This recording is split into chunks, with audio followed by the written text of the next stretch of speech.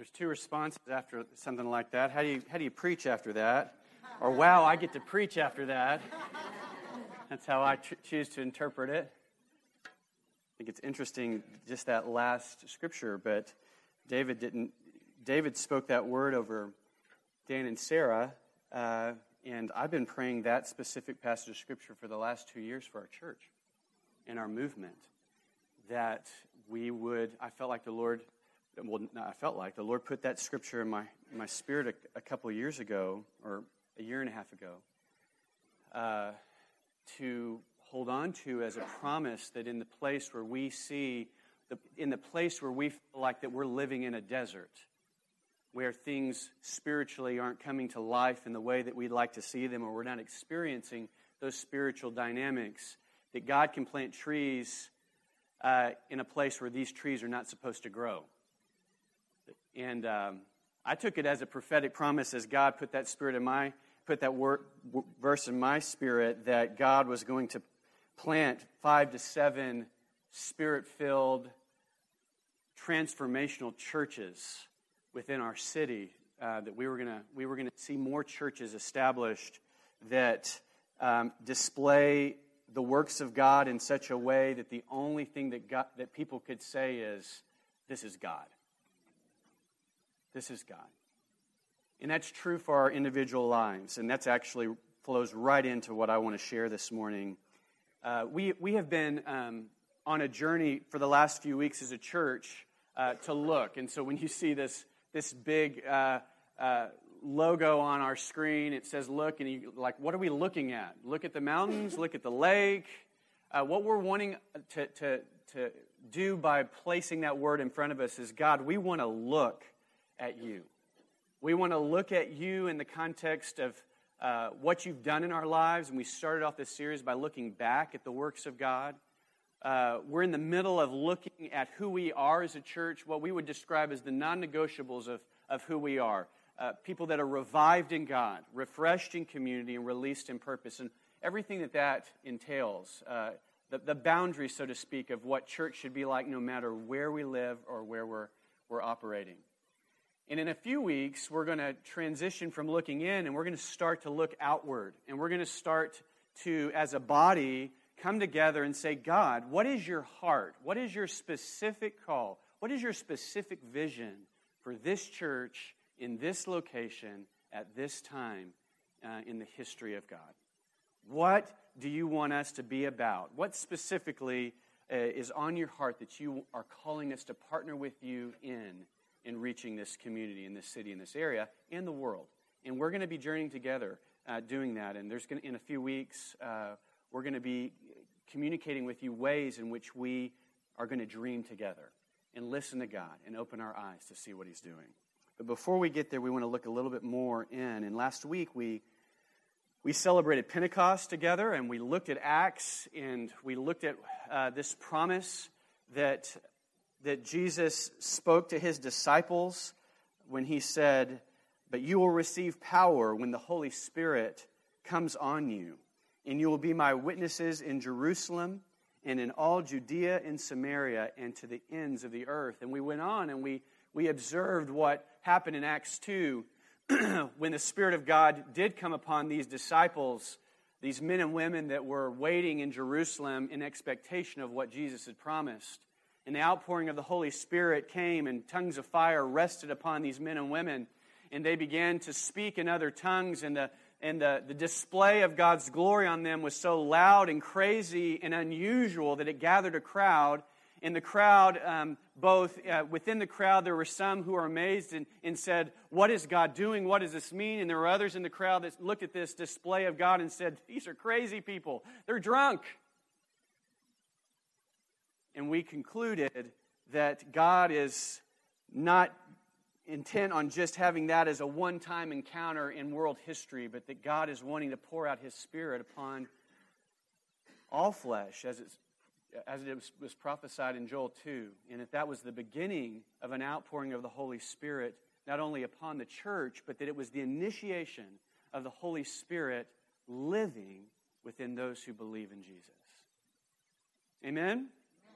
Jesus, For those of us who believe in Jesus, when we put our faith in Christ, and for those of you who maybe are here this morning or on a journey to understand who God is, I can say that Christ said of himself that he was Emmanuel, God with us, that when he came from heaven to earth, he came to show and display the glory of God, and he lived on this earth to be a witness to who God is among us, that we could encounter God by literally, when he was here on earth, men and women lived alongside of him and journeyed with him and talked with him and experienced his presence, heard his teaching, saw his miracles, saw his character, saw his suffering, saw his death on the cross, saw his resurrection, and encountered him days after his resurrection in his heavenly form before he ascended to heaven itself. They were witnesses of Christ. And when the Holy Spirit came in Acts 2, he came as a promise of what Christ had said, that if you'll wait, I will send the Holy Spirit and he will come upon you with power so that you might be my witnesses to the earth. It's exponential discipleship. And when Jesus said, I believe twofold, when Jesus said in John 14 that if as disciples, if we believe in Jesus and we receive the Holy Spirit, that we will do greater things than Christ has done, I believe it's twofold. I believe that we will see miracles like Jesus performed here on earth, and it might even be that we see miracles that Jesus did not perform on earth because he is the miraculous God, and when there's a miracle needed, God performs miracles. But not only that, the beauty and the wonder of Pentecost is now Jesus is not just a person on earth in one location at one time, but the Spirit of God comes upon all believers and exponentially multiplies the presence of God from one location to wherever believers are throughout the world, which means that we have the Pentecostal Holy Spirit, and I'll offend all of you Baptists out there. We have the Pentecost of the Holy Spirit in us as believers wherever we live. The Spirit of God, the same Spirit that descended upon those disciples, lives within you and me. Can we let that sink in for a second? As a matter of fact, we're going to let that sink in for a few minutes, because that's going to be the context of my message today. That the Spirit of God would come upon us as a church with power so that we might be his witnesses. This is what it means to be church. Can I get an amen? Amen. If you will wait on me, I will send the Holy Spirit, and he will come upon you in power, and you will be my witnesses. What does power look like? In the Greek, this word power is dunamis. And its understanding, or it's how we would understand that, or how Greeks would understand the Greek language, is that it's a power, it's might, it's associated with marvelous works. Marvelous, miraculous power will come upon you. Now, what I want to say here, so that we understand what we're talking about, is that we're not talking about a witch putting an incantation on you and giving you some kind of mystical power, some kind of intangible, supernatural kind of charge that we get to do some kind of thing. This is not an it or a presence or a whatever that's come upon you. This is the Holy Spirit, the person of God, who is described as power. Why is that important? Because when the Holy Spirit is upon us, when God himself is in us, then it's not just something that we conjure up or something that we desire to do, but the one who has the desire to love, to change, to transform, to serve, everything that's in the nature of God, which is all good, the Scripture says, and is not evil, lives in you. So that we are not trying to conjure up something in a moment. We're not trying to get power when we need it. We're not using power for our gain. But we have God in us, and guess what? When God is in us, I submit to God. He does not submit to me. That's a holy thing. I think that's why God describes himself as Holy Spirit. It's holy, reverent, awesome God who lives in us.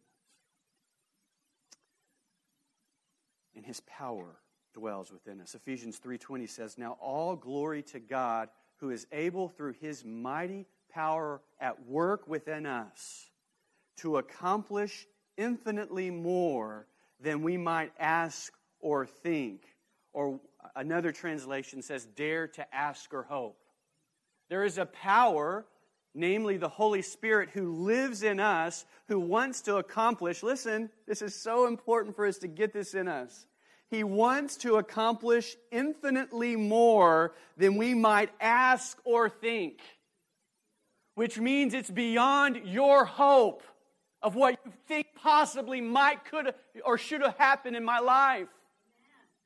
It's infinitely more than what we could ask or hope for is the Holy Spirit in us.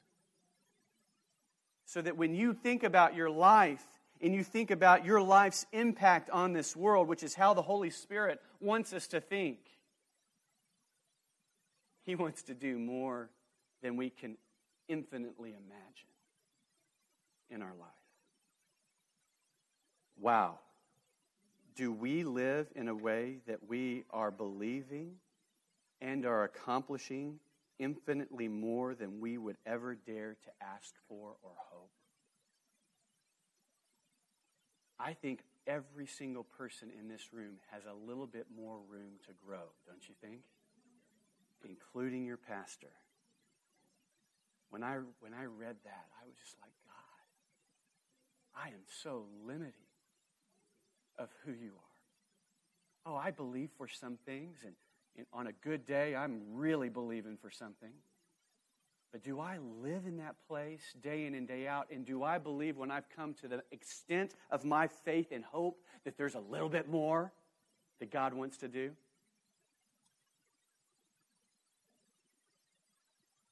This is a promise that we should get excited about. All that God can and wants to do in and through us. What does he want to do? Well, listen to this in Acts 10. You know the message God sent to the people of Israel, announcing the good news of peace through Jesus Christ, who is Lord of all. You know what has happened throughout the province of Judea, beginning in Galilee after the baptism that John preached, how God anointed Jesus of Nazareth with the Holy Spirit and power. Does that sound like Acts 1:8? Holy Spirit and power, and how Jesus went around doing good and healing all who were under the power of the devil because God was with him. Now, we have a phrase in English, we don't use it very much anymore, but, well, aren't you a bunch of do-gooders? You're just going around and doing good, you know? And I think about do-gooders as, you know, people who just do little acts of kindness, which is great, and do acts of service and are just really busy about doing little things for other people, which is awesome. Doing good. But in this passage of Scripture, doing good is not just about acts of kindness or acts of service. It's about defeating the devil in people's lives and setting them free from the things that the devil has hold on in them. It's about seeing death come to life in people. We want to do good. And we have the power of the Holy Spirit, literally the Holy Spirit himself in us that's wanting to do good through us. Now, for those of you who've been here for a while, you've seen me get excited about this. Meaning that the Holy Spirit, if I am reading the text right, if I'm understanding Scripture, is living in us, and he is wanting to get out. He's wanting to display his authority in the context of where the devil has a foothold in people's lives, and he's wanting to set people free. That's what he wants to do through you. He wants us to do good. Well, Pastor, I just like to do those other kind of good things. And those are good things.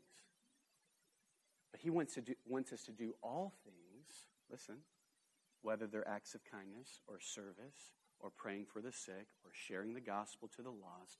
He wants us to do them in the power of the Holy Spirit. He wants to get out of us so that he can transform people's lives. And when we do things in the power of the Spirit, meaning we do things the way that God wants them to be done through us, then the devil's power is broken in people's lives.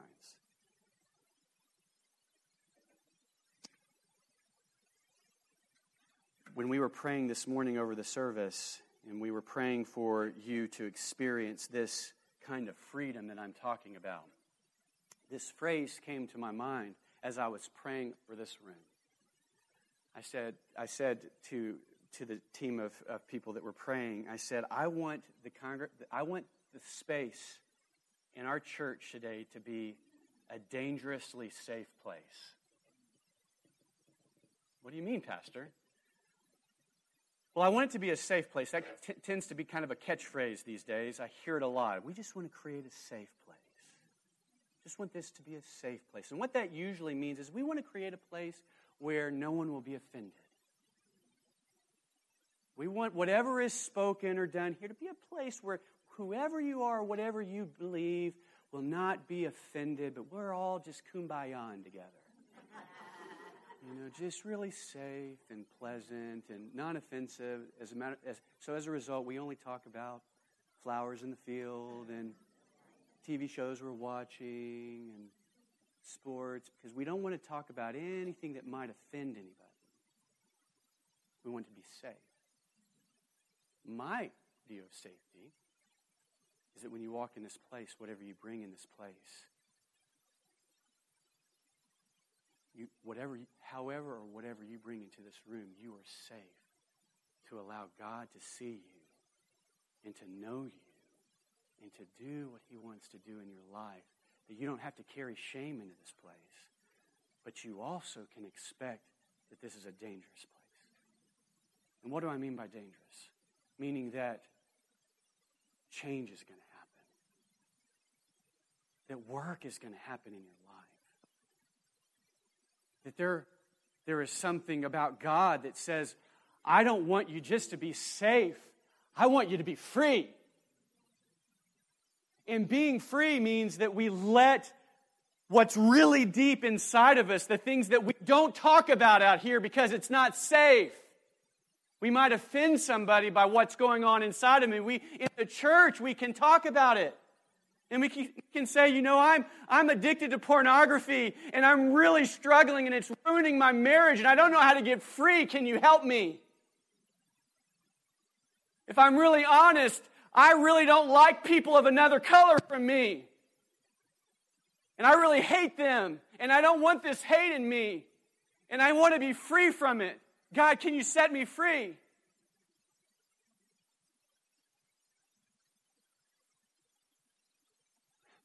I want to be free, God. Is this a safe place to be free? And the answer is yes. But it's a dangerous place when the Holy Spirit's around because he's not politically correct.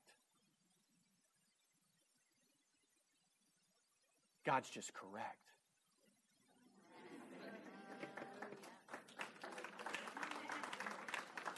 He's just correct.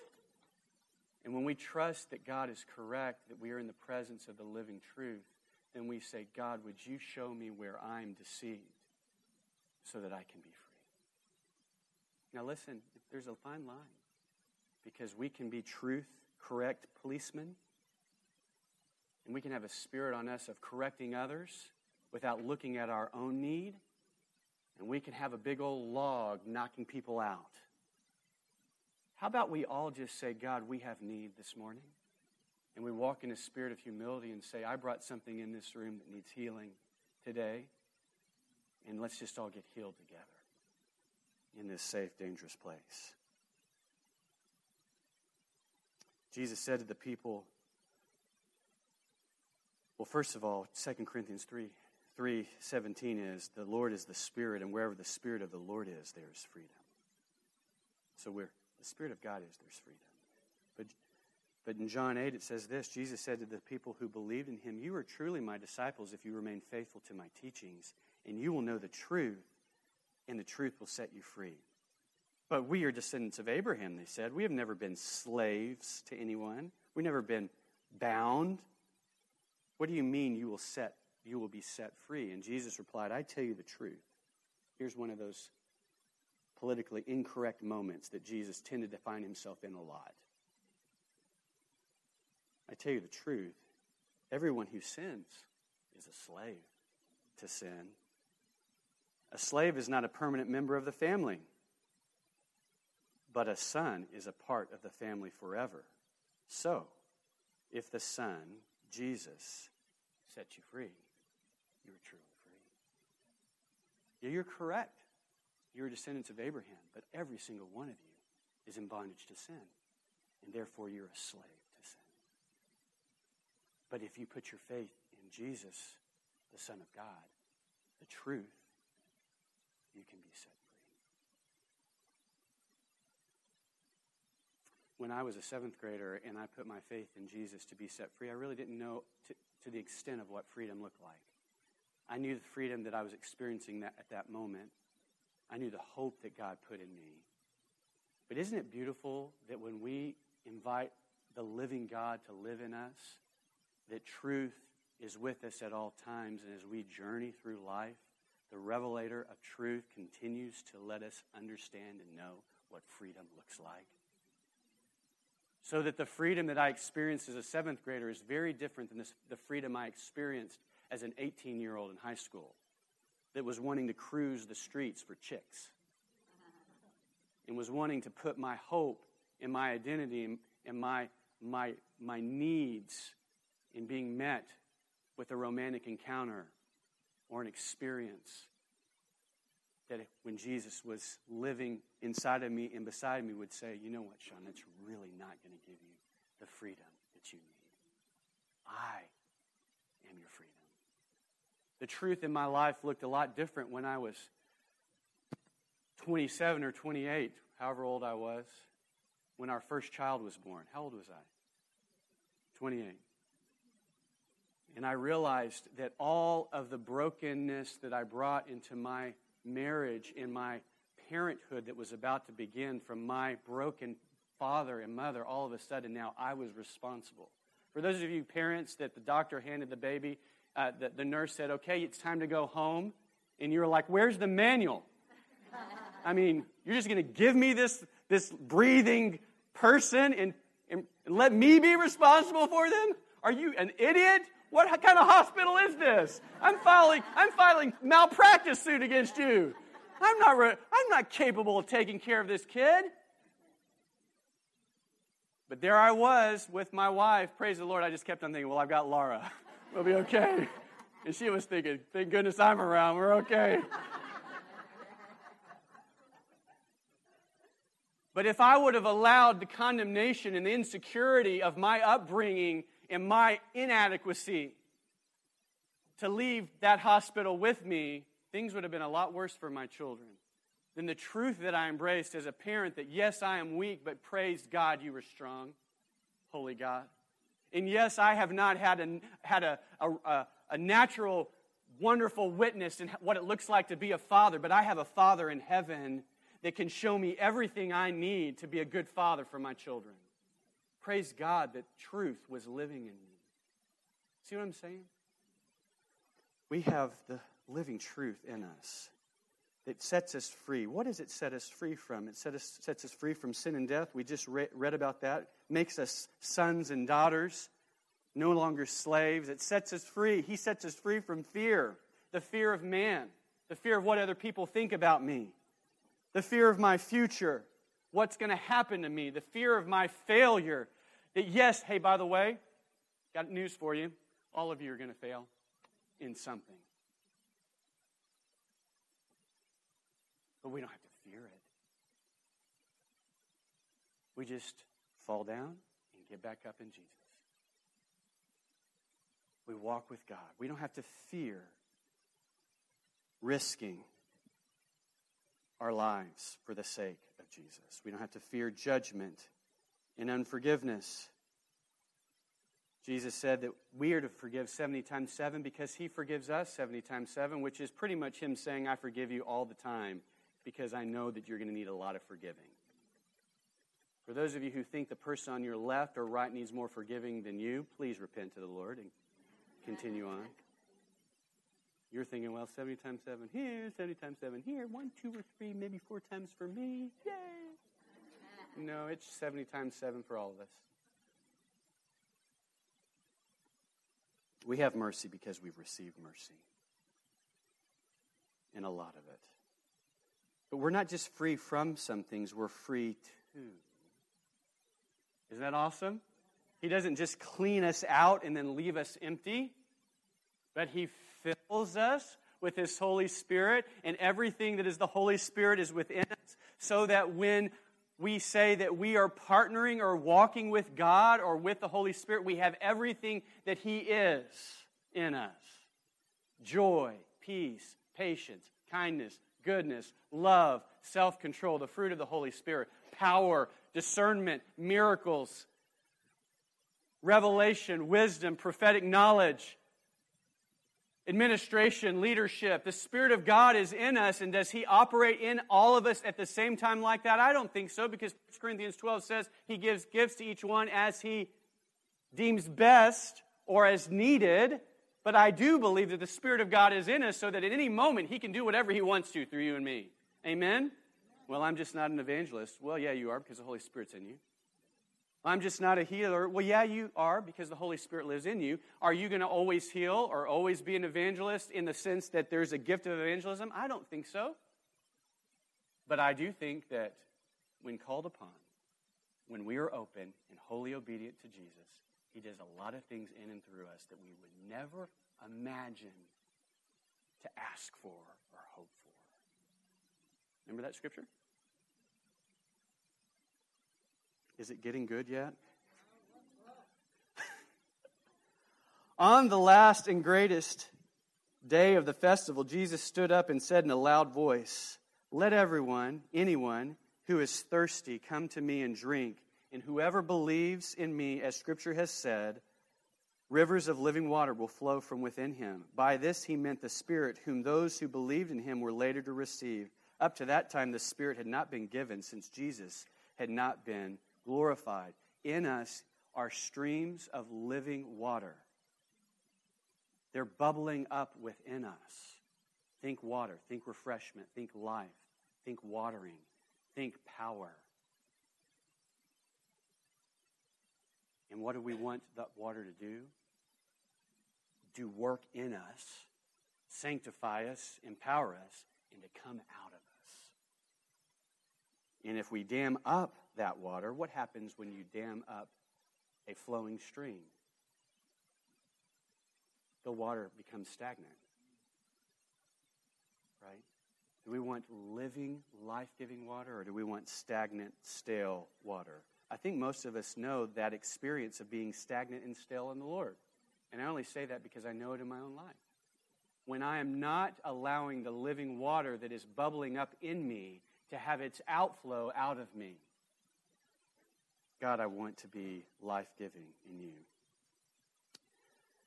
Go to Jerusalem and wait for the Spirit of God to descend or to fill you so that you might receive power from on high and be my witnesses. What does it mean to be His witness? In the Greek, this means martus. The word is martus. It means one who testifies about another. One who gives an account about another. I have tasted and seen that God is good, and He is good. So I'm going to let you know about who God is in my life. We, by the Holy Witness, the Holy Spirit in us, because the Holy Spirit is the great witness, right? The one who has been called to testify about Jesus, the Scripture says. We want the witness within us to let people see, taste, touch, hear, feel the living Lord in our life. Can people feel, taste, see, touch, and experience God through your life? That's what happened in Acts 2. God came upon them. People saw and heard their testimony. Crowds gathered.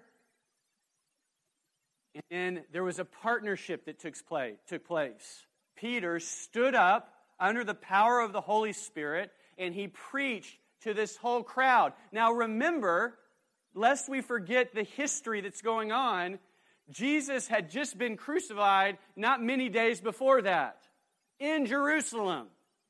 And there were murderous threats that were being spoken about the followers of Jesus, such that they were hiding. And the Spirit of God comes on them, and the power of God comes on them, and they went public. That's an important thing to understand. Well, yeah, but they were just like overcome, and they were like robots. Jesus, Jesus, be saved, filled. That's what happens when the Holy Spirit comes on us, right? We have no control. We just, I've been in those churches. That's what happens. No, that's not what happens when the Spirit of God comes on us. The Spirit of God is a person, and He comes into our life, and He says, are you ready? And we say, I think so. No, you're not. Okay, I'm still with you. What are we doing? And we partner with the Holy Spirit. So when the Spirit of God came on them, they were still human beings, and they were probably thinking, what in the world is going on? Oh no, there's a lot of people gathering. Oh no, this could be really bad. I don't like this. I've never experienced this before. God, why are you doing this? I don't like, for all of you really steady, I don't like change in my life people, this was a bad scene. I know you because I have some of you who live in my house. This is a bad scene. Everything that is predictable and normal about my life is getting thrown out the window. And Peter stands up and he preaches the gospel, and people get saved. We partner with God. God has made it so that it is not just Him doing it and us sitting back and watching and going, isn't God good? And it's not just about us doing it all and God saying, oh, so you don't need me. You have it all figured out. You've got all of your apologetic Bible study lessons all planned, and you don't need me anymore. Bible's intact. Spirit of God's happened. We got the church going. It's all up to you now. You don't need me. No, God's saying, we're doing this together. Forever. Not just here on earth, but forever. And we go, oh no. This is crazy. John Wimber, the founder of the Vineyard Church movement. And when the Vineyard Church movement started, what was unique among Vineyard churches, specifically the first one in Anaheim that was started, is that John Wimber's motto was, if it says it in the Bible, then God must mean that it's supposed to happen. And so all kinds of crazy things happened. They prayed for healings and miracles, and for a long time they didn't see them happen, but then they started to see them happen because they kept on believing. And they started seeing crazy things happen in their service. And one time there were some crazy healings and prophetic words and things happening in the service. And a lady came down with her Bible, and she was mad. And she said, I just want this church to live by the Word of God and just do what the Word of God says. John Wimber, in his casual Hawaiian shirt self, looked at her and he said, lady, have you read the Bible? You know what you're asking for? Go back and read it and then come back and tell me if you still want to do what the Bible says, because there's some crazy stuff in the Bible. And when asked about healing, which was a very present phenomenon that was happening in the Vineyard Church, tons and hundreds of people were getting healed, and someone asked him, what is it? How do you know when you are anointed to pray for the sick? And this was his answer. He says, well, first of all, you start to get a rubbery feeling in your legs, often followed by intense perspiration, mostly from nervous anxiety. Next, you can expect your tongue to feel very thick. This makes it difficult to say even your own name, which is fine because your mind will have begun feeling so clouded that you will have difficulty even remembering your own name. And when you start feeling these things, you can be really confident because the anointing is on you. You are ready to pray for the sick. John's point was that the anointing feels like an anxiety attack. because we have decided to take the risk of cooperating with God, but we really don't want it that way. God's saying, cooperate with me, partner with me, and we're saying, I don't really want to, but I think I will.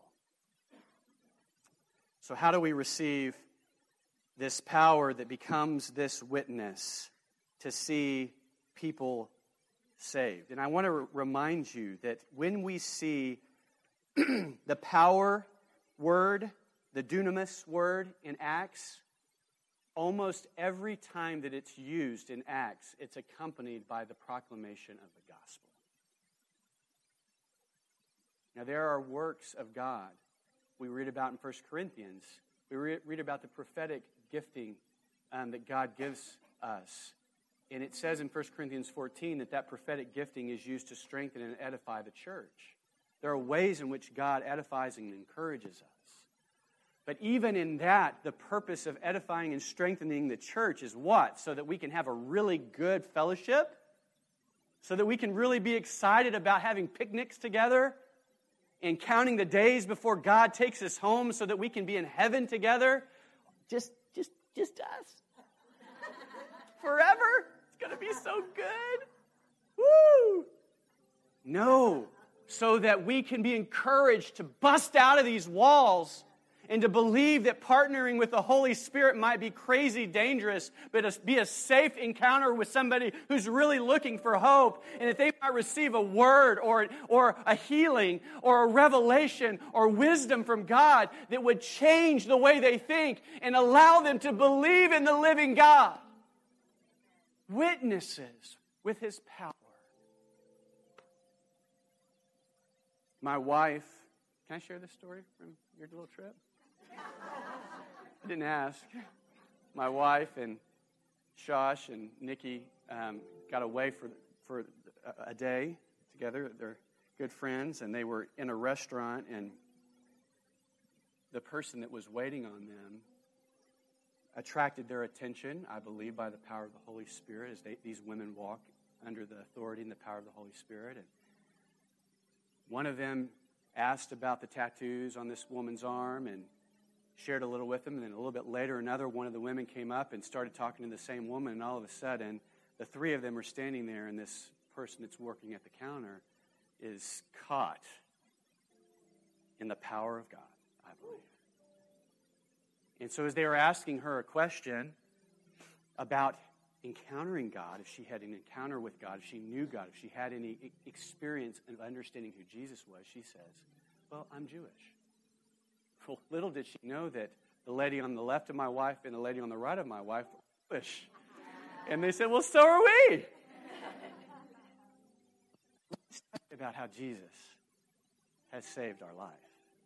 And Nikki, who has a powerful testimony, in this big little restaurant, was able to, for 10 solid minutes at the counter without another customer coming in the door, miracle, share her full testimony